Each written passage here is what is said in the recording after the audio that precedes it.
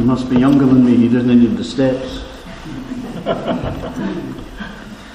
I'll give you a welcome to our Saturday evening meeting tonight. Thank you for coming and joining with us in fellowship to listen to the word being administered to us.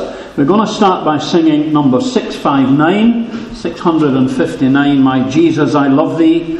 I know thou art mine, for thee all the pleasures of sin I resign. My gracious Redeemer, my Saviour art thou. If ever I loved thee, my Jesus, 'tis now. 659, and we'll stand after the introduction on the organ. For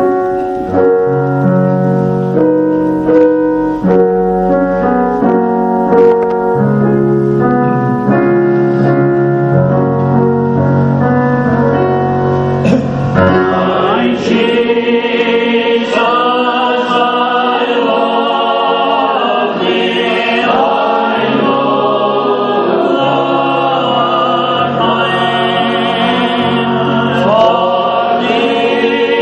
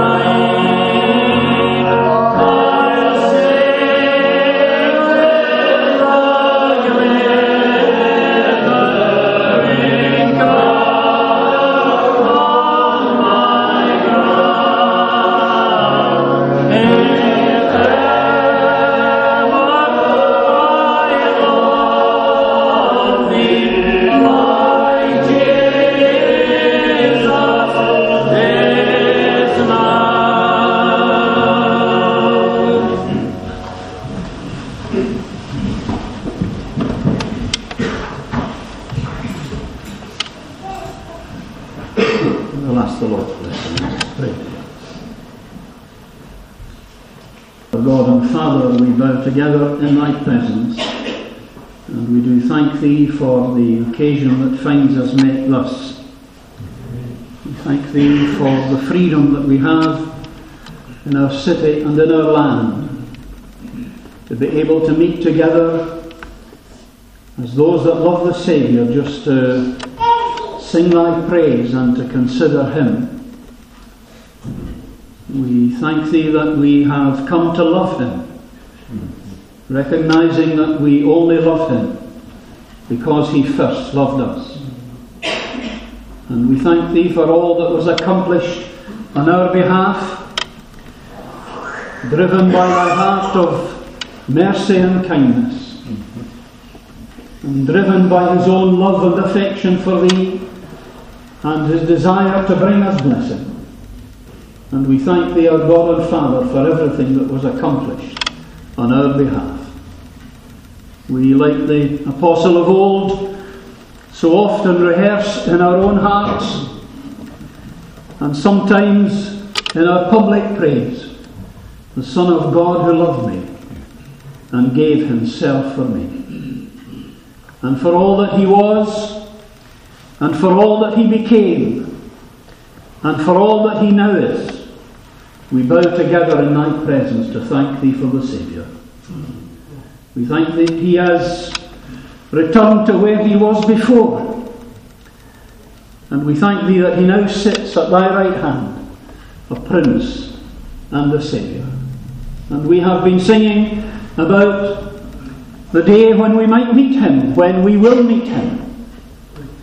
And whether we have to pass through the valley of the shadow, or whether we go to meet him in the air, we thank thee for the prospect of the day when we shall see him face to face, and when we shall be like him, because we shall see him as he is. And so we thank thee, our God and Father, for everything that thou hast brought us into. Truly we are blessed with every spiritual blessing in Christ, and are caused to sit with him in the heavens. And so we thank thee for him, and for the opportunity of meeting together to hear him spoken of. We thank thee for thy servant with us, and pray that thou wilt bless him tonight as he brings the word to us. We pray that he might speak words that have been given to him by thyself. We thank thee for time that will have been spent in the quiet of thy presence. And from the throne room we pray, our Father, that we might hear thy voice tonight, that it might challenge us and comfort us as we continue our pathway here.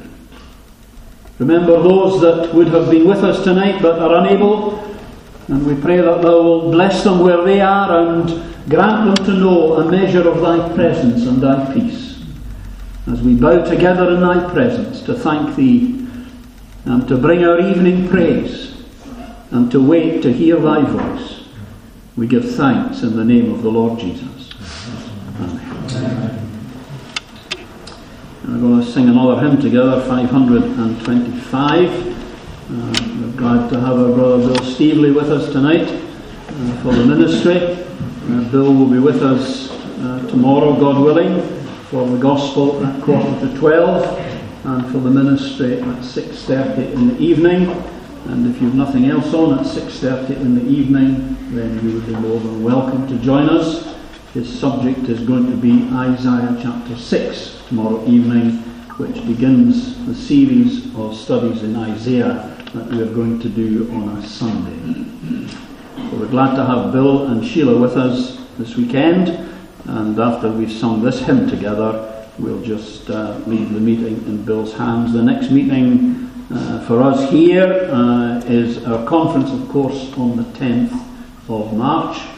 And we've got, I was going to say we've got two young brethren coming, but I don't know whether they would consider themselves young anymore. But our brother Michael Wilkie and our brother Andrew Williamson from Inverness are with us at the conference on the 10th of March. So we'll rise after the introduction and sing 525, and then I'll leave the meeting in Bill's hands.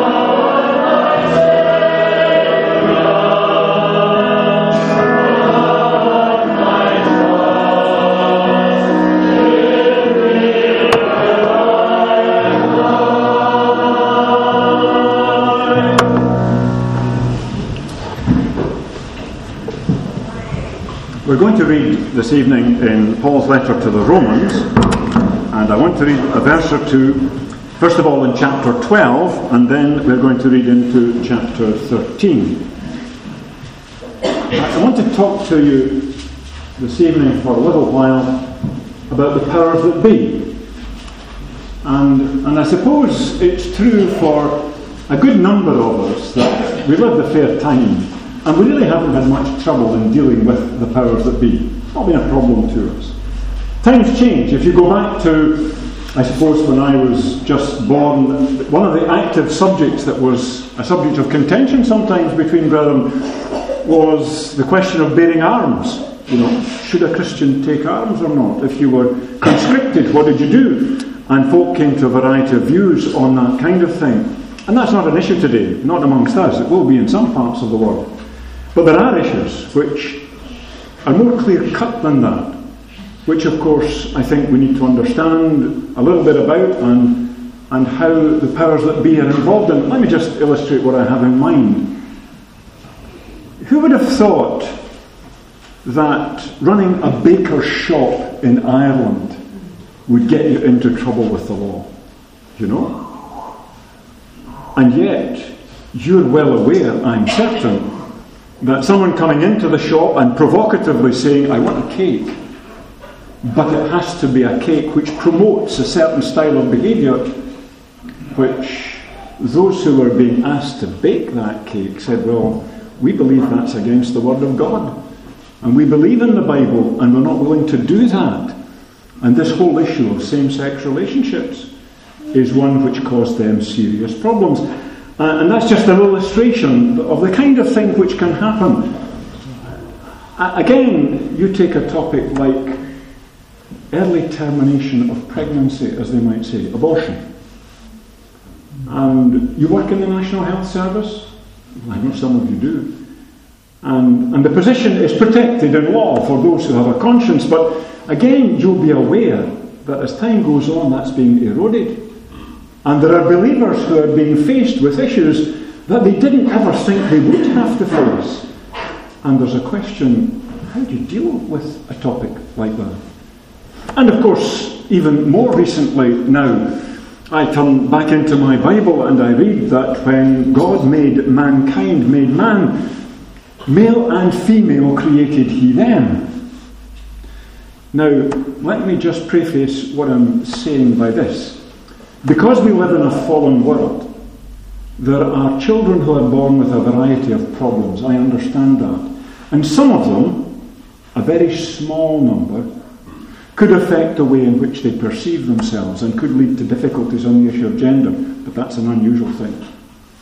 But we live in a society where, if it suits you, you say, well, I'm a man, but I'm not wanting to live as a man. I'm female. And the law is increasingly saying, well, if that's what you say, that's how you'll be treated. And here we are as Christians. And the powers that be say things like that are all right. What's our attitude to the powers that be? So you'll see the kind of thing that's been on my mind lately.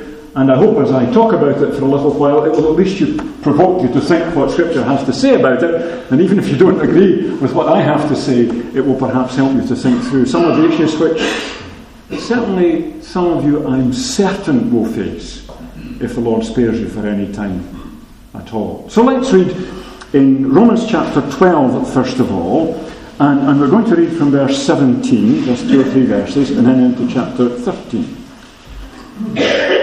So Paul writes, recompense to no man evil for evil, provide things honest in the sight of all men, if it be possible, as much as lieth in you, live peaceably with all men. Dearly beloved, avenge not yourselves, but rather give place unto wrath, for it is written, vengeance is mine, I will repay, saith the Lord. Then into chapter 13. Let every soul be subject unto the higher powers, for there is no power but of God, the powers that be are ordained of God. Therefore resisteth, whosoever therefore resisteth the power, resisteth the ordinance of God. And they that resist shall receive to themselves damnation. For rulers are not a terror to good works, but to the evil. Wilt thou then not be afraid of the power? Do that which is good, and thou shalt have praise of the same. For he is the minister of God to thee for good. But if thou do that which is evil, be afraid. For he beareth not the sword in vain. For he is the minister of God, a revenger to execute wrath upon him that doeth evil. Wherefore, you must needs be subject, not only for wrath, but also for conscience' sake. For this cause pay ye tribute also, for they are God's ministers, attending continually upon this very thing. Render therefore to all their dues, tribute to whom tribute is due, custom to whom custom, fear to whom fear, honour to whom honour. Owe no man anything but to love one another, for he that loveth another hath fulfilled the law. Then just a verse or two in 1 Peter, and we'll read in chapter 2, 1 Peter chapter 2. These are all familiar verses, and we'll remind ourselves of them. And 1 Peter chapter 2 and verse 13. Submit yourselves to every ordinance of man, for the Lord's sake, whether it be to the king as supreme, or unto governors as unto them that are sent by him, for the punishment of evildoers, and for the praise of them that do well. For so is the will of God, that with well-doing ye may put to silence the ignorance of foolish men. Well, let's see what Scripture has to say and think through what the implications might be. And there are some principles we will take out of these verses which I think we can still apply and are relevant to us. And when you think about what Romans chapter 13 says, words that we all know, the powers that be are ordained of God. I think there are two ideas in that. One of them, a general idea, and one very specific. So, the powers that be are ordained by God. The idea is simply this, to understand that God is a God of order. And that God intended that this world should be, I'm going to say organised, should have powers, authorities in it, who would regulate men's behaviour. And they ought to do it, from the chapter that we've read, to the glory of God, and with God's word in mind. So there is a general principle which applies not just to the world, but applies wherever we see God working with a group of people. So in the assembly, it's not an anarchy. There is meant to be authority recognised. For that is how God expects things to be done. And so when we think about the way in which He speaks about the regulation of a local church, of an assembly, we understand that this is God saying, this is how I expect men and women to behave. And so the powers that be are simply a grander example in that sense of it. So that there should be, therefore, those who carry authority. And we find that's clearly spelled out there in that. He is a God of order. So, says Paul, all things should be done decently and in order. And we're saying that applies more generally. So there is something general about this, that authorities are those who have authority delegated to them by God. So it's a general principle, but it has a very specific side to it. It's not simply that God has said, I want there to be order in the world. But if I understand correctly what it means, the powers that be are ordained of God, it means that the actual specific powers that are in authority at any time, they are there by God's appointment. It is, we had an election not long ago there. The outcome of that, as far as the general population was concerned, was uncertain. Maybe even after it was over, it was uncertain. I don't know. But I have to tell you that the government that we have is not there by chance. It is there because the powers that be are ordained of God. And when you think about that, it's not difficult to get scripture that will underline that and say, well, that's correct. So I take you, for example, to Daniel, and you think about that great image that was seen by the king, and Daniel has to interpret for him, and he says to him, you are that head of gold. And then he says, from the head of gold you go down ultimately to feet of iron and clay. Now, do you think that was just because God knew the future and said, well, that's what's going to happen? I don't think that for 1 minute.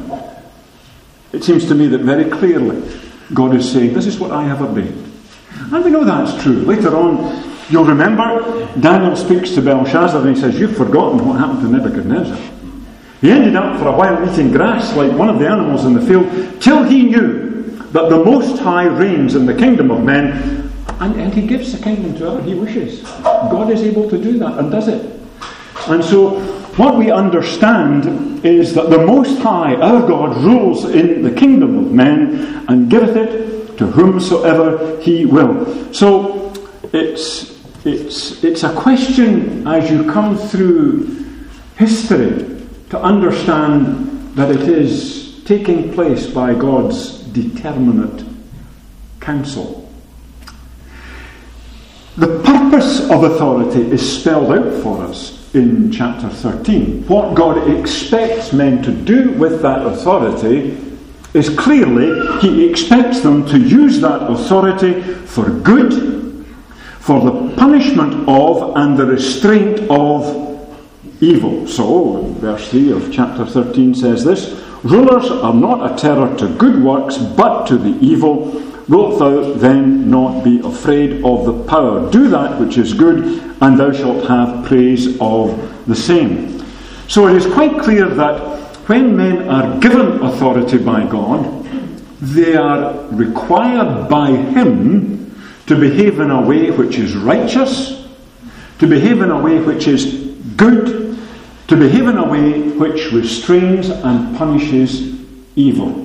And you are saying to me, well, a lot of the powers that be that I know don't behave like that. They are not a terror to good works, but to the evil sometimes they're a terror to good works. And you think about, if you were unfortunate enough to live in North Korea, your circumstances would be very different from those that we've enjoyed here. We were reminded in prayer that we've a reason to give thanks for the fact that we're able to meet as we do.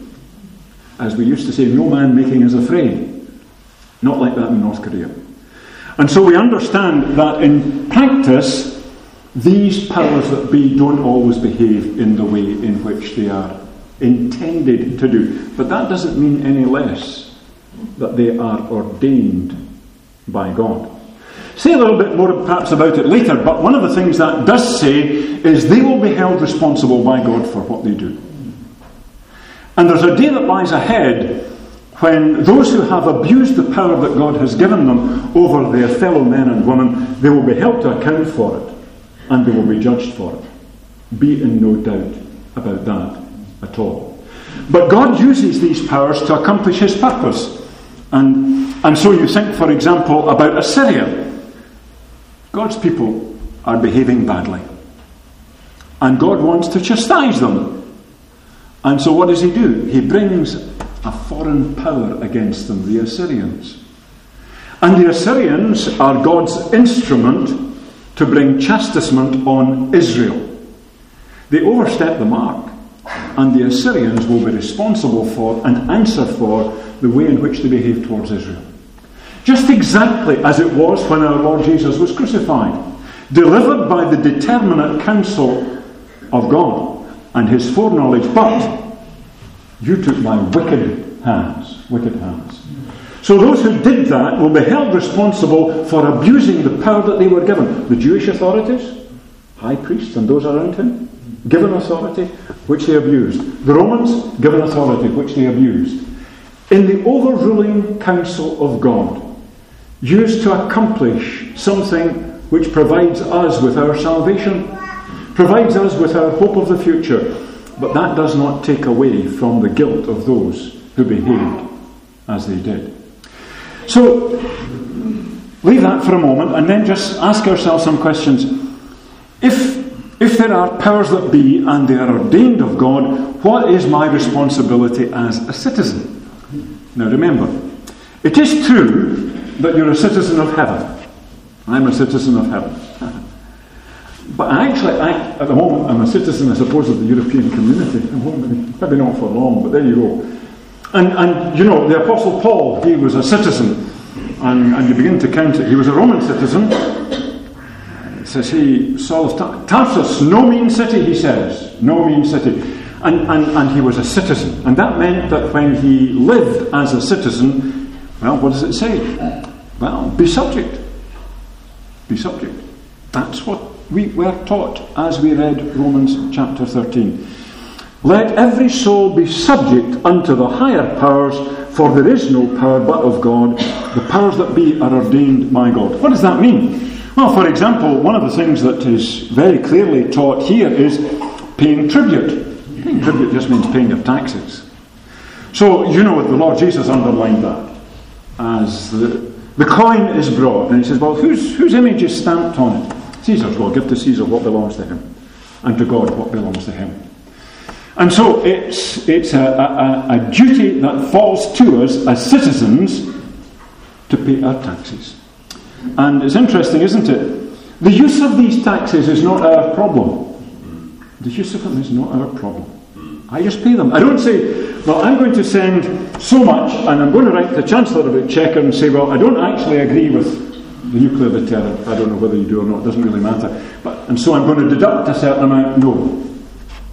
Scripture says you pay your taxes, and it will be Caesar who is held responsible for how he spends those taxes. You think about Caesar in the day that the Lord Jesus was here. Do you think he spent those taxes in a way that was righteous and honourable? I don't think so. You can go around, some of you I'm sure have been to some of the places where they have these Roman amphitheatres, and the kind of things that went on in these were not the kind of things I would wish to spend my taxes on. But you pay your taxes as a citizen, and the responsibility lies with Caesar as to how he spends them. And indeed, when you think about what is said, we read in chapter 12 deliberately, avenge not yourselves. Avenge not yourselves. Vengeance is mine, I will repay. The authorities are required to execute vengeance on behalf of God. Let me explain. Someone you know is murdered. Someone who is related to you is murdered. Do you know who that person was who did the murder? Have you the right to go and execute vengeance? No, says Scripture. That's not your job. The authorities, the powers that be, are meant to execute judgment on behalf of God. And where that has taken place, they are expected to step in and deal with it. But not the private citizens, not the Christians, not you, not me. And vengeance belongs ultimately to God, and he delegates that. We read that. He said, in verse 4, if thou do that which is evil, be afraid, for he beareth not the sword in vain. Says the word of God, God has given to the secular authorities the sword. That is the power to execute judgment on behalf of God on evil doing. And it's a power that's given to them by God, and they're expected to use it righteously. So as a Christian, I will pay tribute.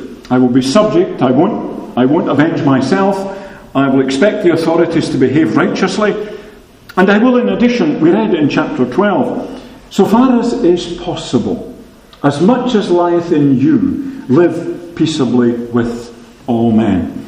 As much as lieth in you. Say a bit more about this probably in a few minutes, but don't go out your way to provoke trouble.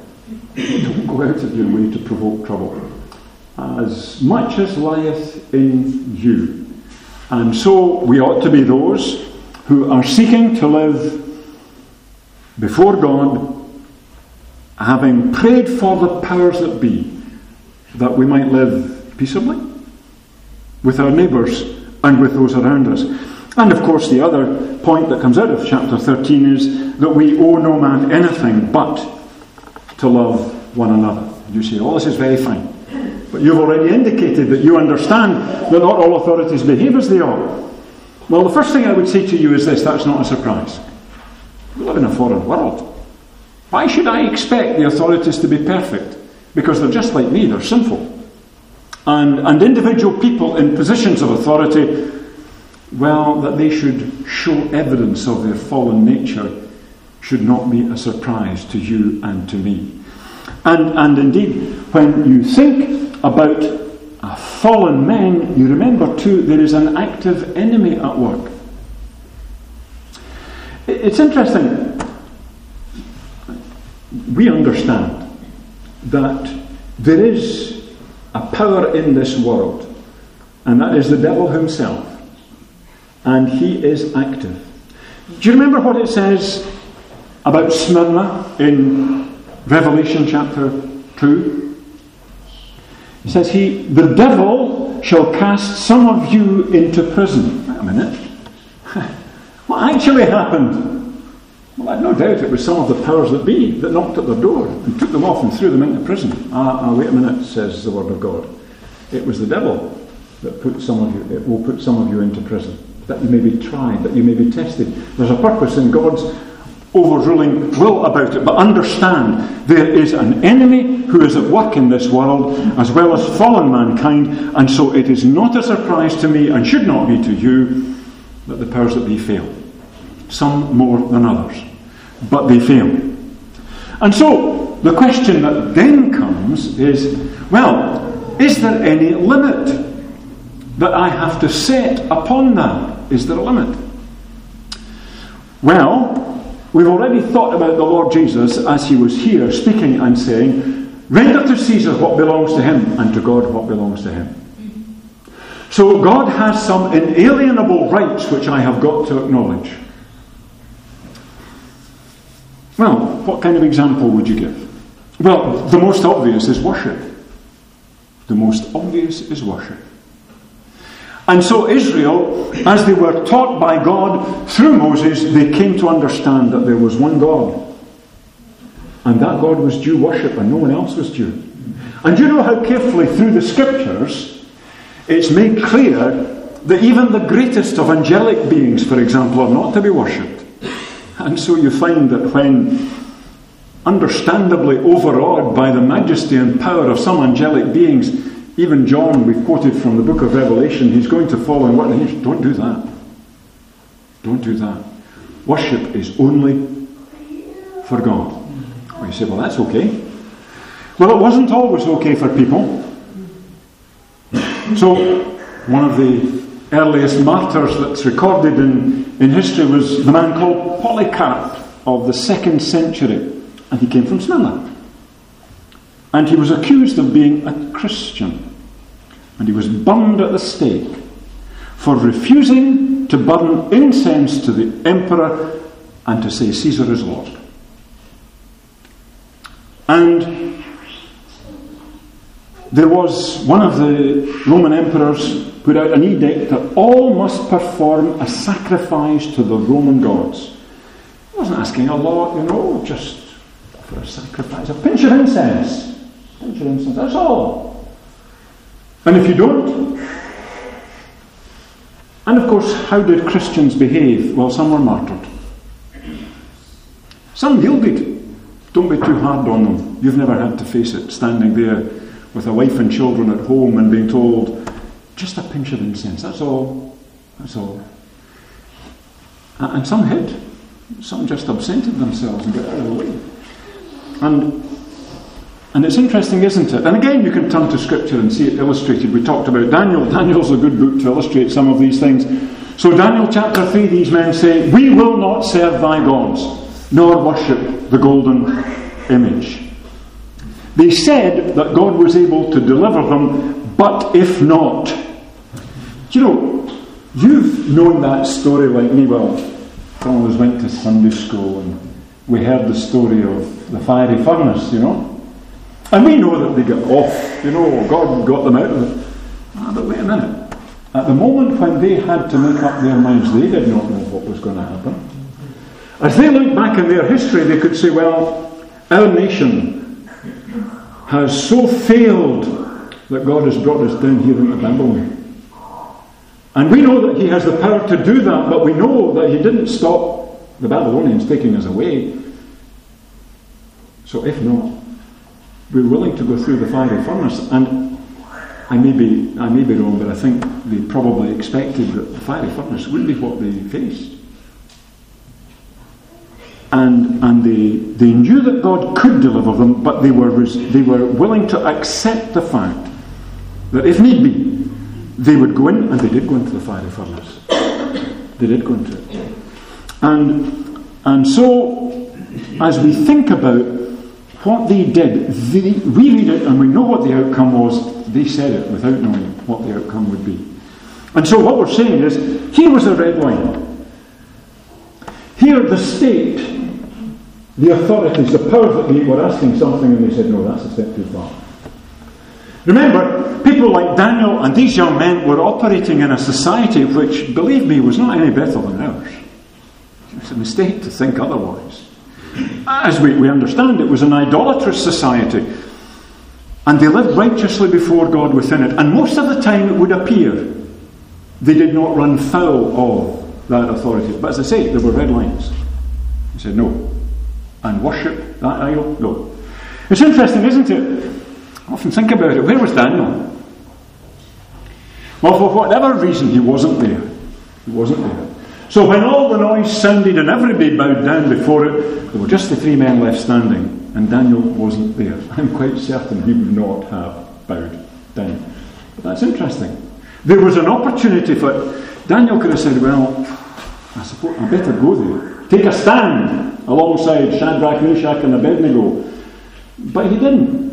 He was not there. And the Lord made it possible for him not to face that particular test. But those 3 men who did face it, they were quite clear that they would not bow down to that idol. It's interesting. So it does begin to set a bound. Submit to every ordinance of man, says Peter. Well, conscience is one of the reasons that's given in Romans chapter 13 for obedience to the law, since I would be defying God's ordinance if I refuse to obey, but it can also be a reason for refusing to obey the law. Because men will ask me to do something which will infringe my conscience before the Lord himself. Now it's interesting, isn't it? We've talked about Peter. And Peter is the man who is said to us, submit to every ordinance of man. And you're saying to me, but just a minute, brother, don't you remember Acts chapter 4? And Peter is there, and he's before the Jewish council. And they say, enough of this preaching about Jesus and the resurrection. Let's have no more of that. And says Peter, whether it be right to hearken unto you more than God, you've to judge. We ought to obey God rather than men, they say in chapter 5. So, there came a moment when Peter, whom we've said, says we've to obey, says now, there's a red line. I'm not going to step across that. I am not willing to obey you rather than God. So if you are asking something which is directly contrary to what God has said, then we part company. And they were willing to suffer. In fact, they thought it was a sign of God's favour, that they were asked to accept shame for the name of Christ. But really, we're saying is that all? Simply to be defiant and to accept the consequences? Now, let me step back a bit and say, there are some things as Christians you can do, which I think have to be borne in mind. First of all, I think it's important to us to understand that there are freedoms that we have which we are entitled to use. Freedoms which we have. So, here's Paul. And they're taking his shirt off to beat him. And he says, just a minute. Do you understand I'm a Roman citizen? Oh. You'll remember, he's thrown into prison in Philippi, and the next morning, the magistrates send some lackey around to say, well, off you go. And he says, wait a minute. No. You put us in here, uncondemned Roman citizen.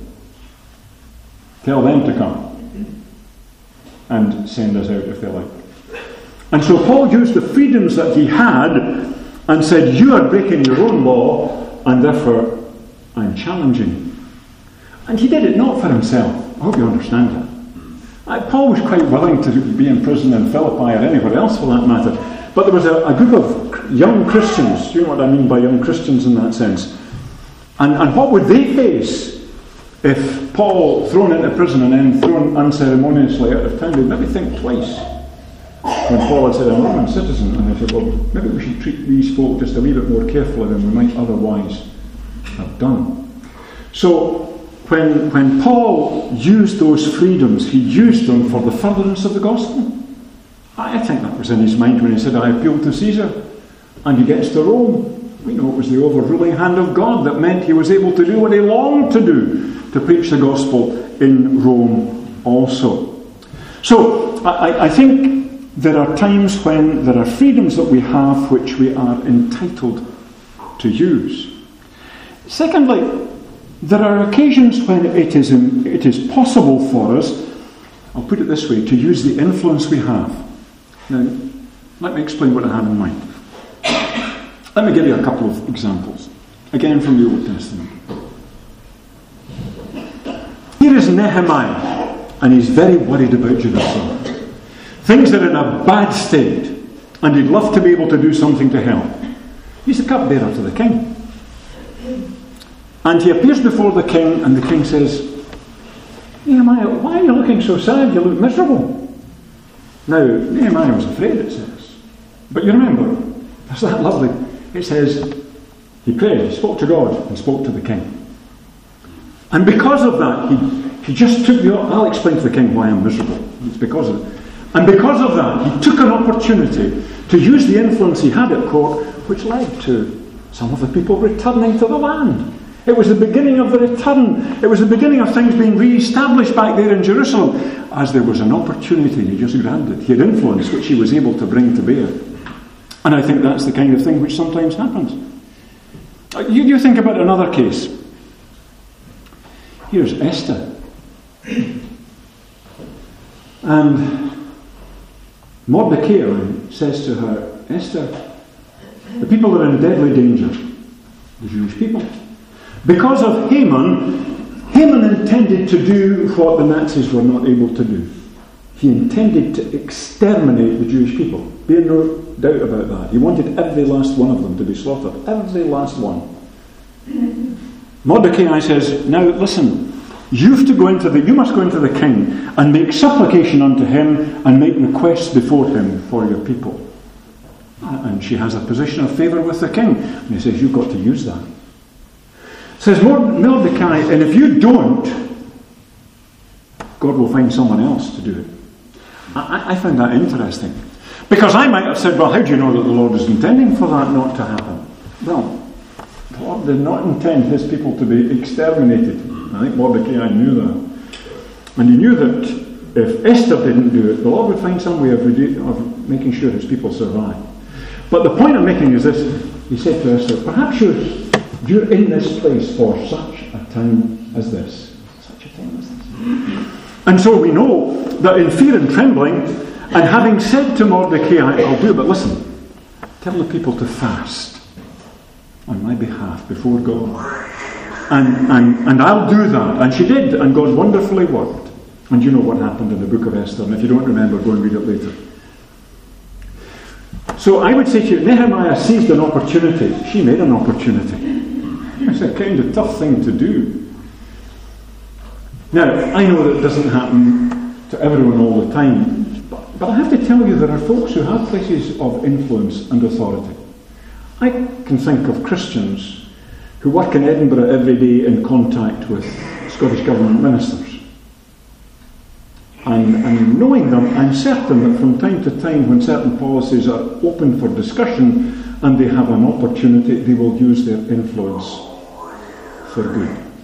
And there are times when others of us may have the opportunity to use influence. Might not be any great thing we're able to do, but just to use our influence for good.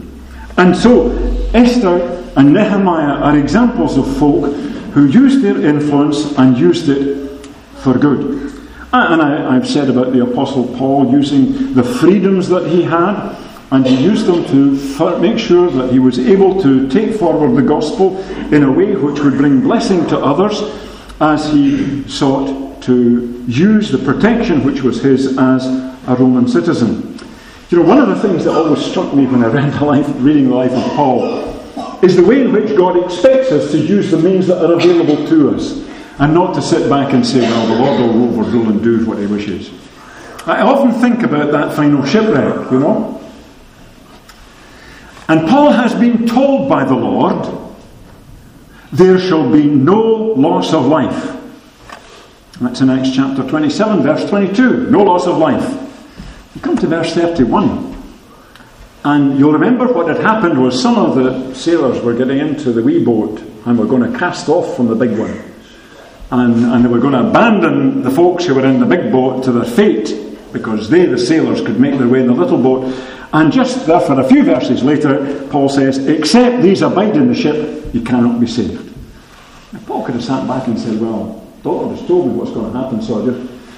He used means, he used the opportunity that was there to make sure that he was acting in a way that was consistent with what he understood God's word to be.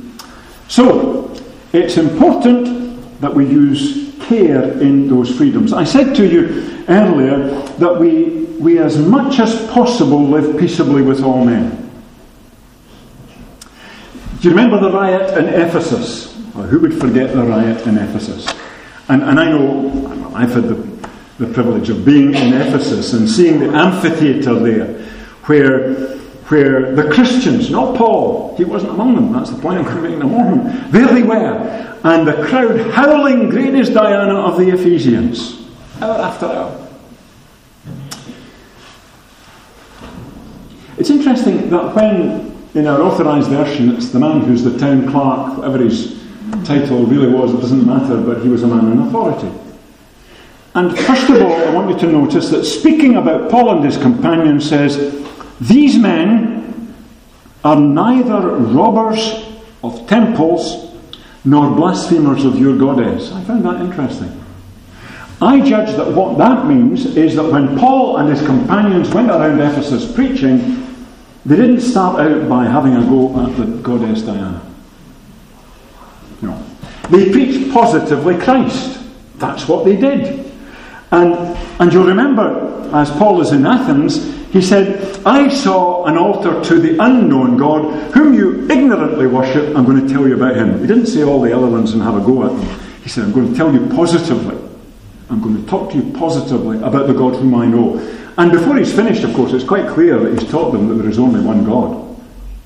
The one in whom we live and move and have our being. So he's not going to dilute what he believes in any sense at all, but when he preaches, he'll do it in a way which does not unnecessarily provoke a reaction. We know he provoked a reaction from, the silversmiths, and it was because of money, but he didn't go out of his way to bring trouble on his own head or that of others. So Paul was true to the gospel, and he didn't, therefore, as I say, he was neither a robber of a church nor a blasphemer of your goddess. But it's interesting. When that riot took place, Paul wasn't in amongst those who had been taken by the crowd into the amphitheatre. But he wanted to go. He wanted to go. And I said to him, no, Paul, don't go there. And he didn't. And that was wise. It would appear that the brethren there said to Paul, you'll be like a red rag to a bull. Just don't go there. There's enough trouble really for the town clerk to deal with. And so, Paul, having preached wisely, not having provoked trouble unnecessarily, nor was he going to go and adventure himself in the theatre, as the language of the scripture is. He would behave wisely in a way that did not add to the strife. You remember, it's interesting. I'm thinking about Peter in Acts chapter 12. Peter's in prison. Do you remember? Herod has found that actually it's quite a good idea to execute one of these fellows because the crowd like it. And so James, the brother of John, executed. Peter's in prison, and we'll bring him out. And Peter's lying there fast asleep. And you remember what happens? He's wakened up, taken out, doors are all open, and he goes along to the house where the folks are praying, and Rhoda comes to the door and can't believe her eyes, and the folk inside can't believe either. What did Peter do? Did he go back to the prison door and say, excuse me, I think you might be looking for me? I'm the guy that escaped. No, that's not what it says. It says, he departed and went into another place.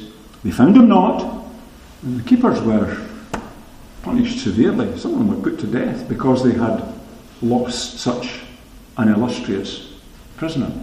So what I'm saying to you is, here is Peter, and God has got him out of prison, and he understands that therefore the Lord wants to preserve him for his work. And so he went to another place. It's interesting when you think about that. He didn't refuse. He didn't say to the angel, well, I'm going to stay here. Out he goes. And he doesn't volunteer to go back. Now it's interesting too. You think about John 11.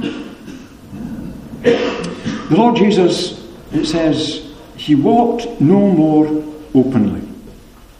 They sought for Jesus. Commanded, if any man knew where he were, he should show it. And the Lord Jesus, in view of the cross, and knowing exactly when his hour would come, he absented himself for a time from Jerusalem, out of the way. He did not provoke trouble unnecessarily. There came a point when he would go up to Jerusalem, and he would be very open in public. And ultimately, the cross lay before him. I understand that fully. But I'm simply saying that there was at that point, as the Lord Jesus understood the will of his Father, he understood that this was not the time to go up to Jerusalem. This was a time to move quietly out of the public sight and to make sure that when the hour did come, he would be ready for that hour. So one of the things I'm saying is that we don't unnecessarily take a stand. So back to Daniel, and I'll finish in a moment or two. We've already said that Daniel wasn't there when they all bowed down to the idol. He would not have bowed down. Another occasion when he wasn't there was in chapter 5. You remember Belshazzar's feast? Well, can you imagine that they wouldn't have invited Daniel? Very important, well-known man. He wasn't there.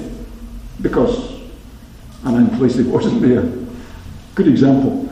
And when the writing was up on the wall, they had to go and find him. And he knew what the writing meant. And when that did happen, he didn't know what the reaction of Belshazzar would be. Here's God's word. Your kingdom is going to be taken. That night was Belshazzar, king of the Chaldeans, slain. And you'll understand what I mean when I say, for all Daniel knew, just to tell him what God's word said could have meant death. But he told them what God's word said. So he did not unnecessarily go about looking for trouble, but when the time came, and here was a message from God, he just told them. He said, that's what God says. There it is. And you know that when he was challenged over the matter of prayer, he would not change what he did because of what man did. It wasn't that Daniel never ever prayed with the window open, and when the problem came he said, well, I'm going to do it now just to make sure everybody knows. No, Daniel always did that. He always prayed. And he always prayed with the window so that folk knew that was why the problem started. They knew that Daniel prayed. And he wouldn't change what he did just because of that. And again, Daniel ended up in the den of lions. We know he was preserved. But there he was. And he faced that problem. And it would have been so easy to say, well, I could keep praying, but I could just close the curtain, But no. He took that open stand. And there he was, as the challenge came, he was able to show his loyalty to the God whom he served. And God upheld him in that. I'm almost finished. I did want to read Vengeance is mine, saith the Lord. And here I might tread on a wee bit thin ice, but you'll allow me to do that. The authorities bear the sword. We don't. We don't. I don't know what kind of army they could have put together at Smyrna, The Lord never encouraged them to put an army together at Smyrna. Quite rightly, at the moment, folk are thinking, over the last 500 years of the Reformation, and there were great things happened then, and I wouldn't want to belittle them. But just don't get carried away overmuch in your enthusiasm. Because during that period of the Reformation, thousands were slaughtered. Protestants by Catholics, Catholics by Protestants, Protestants by Protestants. And some of the things that happened were a shameful blot on the name of Christ. And it's important for us to remember when we're looking at those things that, yes, you can find in Scripture, if you pull it about and do this, that, some justification perhaps that you think will justify what you're doing. But I don't think you can read the passages we've read and bear the sword in the way in which these men did. So they thought about heretics. And if you were a heretic, that meant you didn't agree with them. And they were burnt at the stake and slaughtered. And they were done, these things were done in the name of Christ. And it's dreadful to think about. And so while there are good things that happened then, and there were doctrines taught and written down which are for our encouragement and for our help, just remember that when you think about these things, bear in mind, it was never God's intention in our dispensation for his people to bear the sword. And we should remember that. And as we said, it's the devil that puts men in prison. Well, what can you say about these things? I don't know what will face some of the younger folk here. Problems that I didn't have to face, I acknowledge that. And when you come to them, it will ultimately be a matter of your conscience before the Lord. And if some of the principles that we've looked at are of help, go and look at them again. Remember this, says that same Peter who wrote about obeying all these ordinances. If any man suffer as a Christian, let him not be ashamed. Let him glorify God. And as we've already alluded to, the apostles in Acts 5 departed from the presence of the council, rejoicing that they were counted worthy to suffer shame for his name. And you know, and I know, that around the world tonight there are believers who are suffering martyrdom in many cases still for the name of Christ.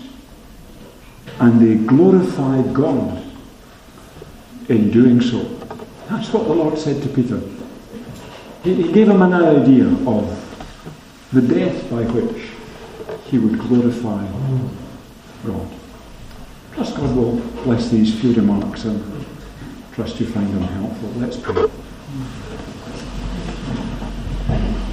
Our God, as we think of the world that we live in, that we lament so often that not only far away from us but close to us, those around us seem to have lost any fear of thyself and have been putting in place things that we believe are so contrary to thy word. And we look for help and guidance day by day for ourselves as we live in a society that's so far from thee. Help us to live in a way which honours thee, and perhaps will lead some to ask questions that bring them ultimately to know the Lord Jesus as Saviour. We do pray for those believers who are in positions where they are able to exercise influence. We do pray thy care and preserving grace over them. Grant help to them as they seek to do so. And should the Lord be not come, we pray for younger folk amongst us, that they might be helped to live peaceably with all men and to live honourably before thee, and that they might be given the grace to know and to understand just what to do when times of testing and trial come. We pray thy blessing upon each one here. We thank thee for the opportunity of being around thy word. We thank thee for the opportunity of a little time of fellowship and for refreshments that have been provided. We accept them all as from thy good and gracious hand, as we offer our thanksgiving and our praise and our worship in the name of our Lord Jesus. Amen. Offer is very beneficial and helpful ministry.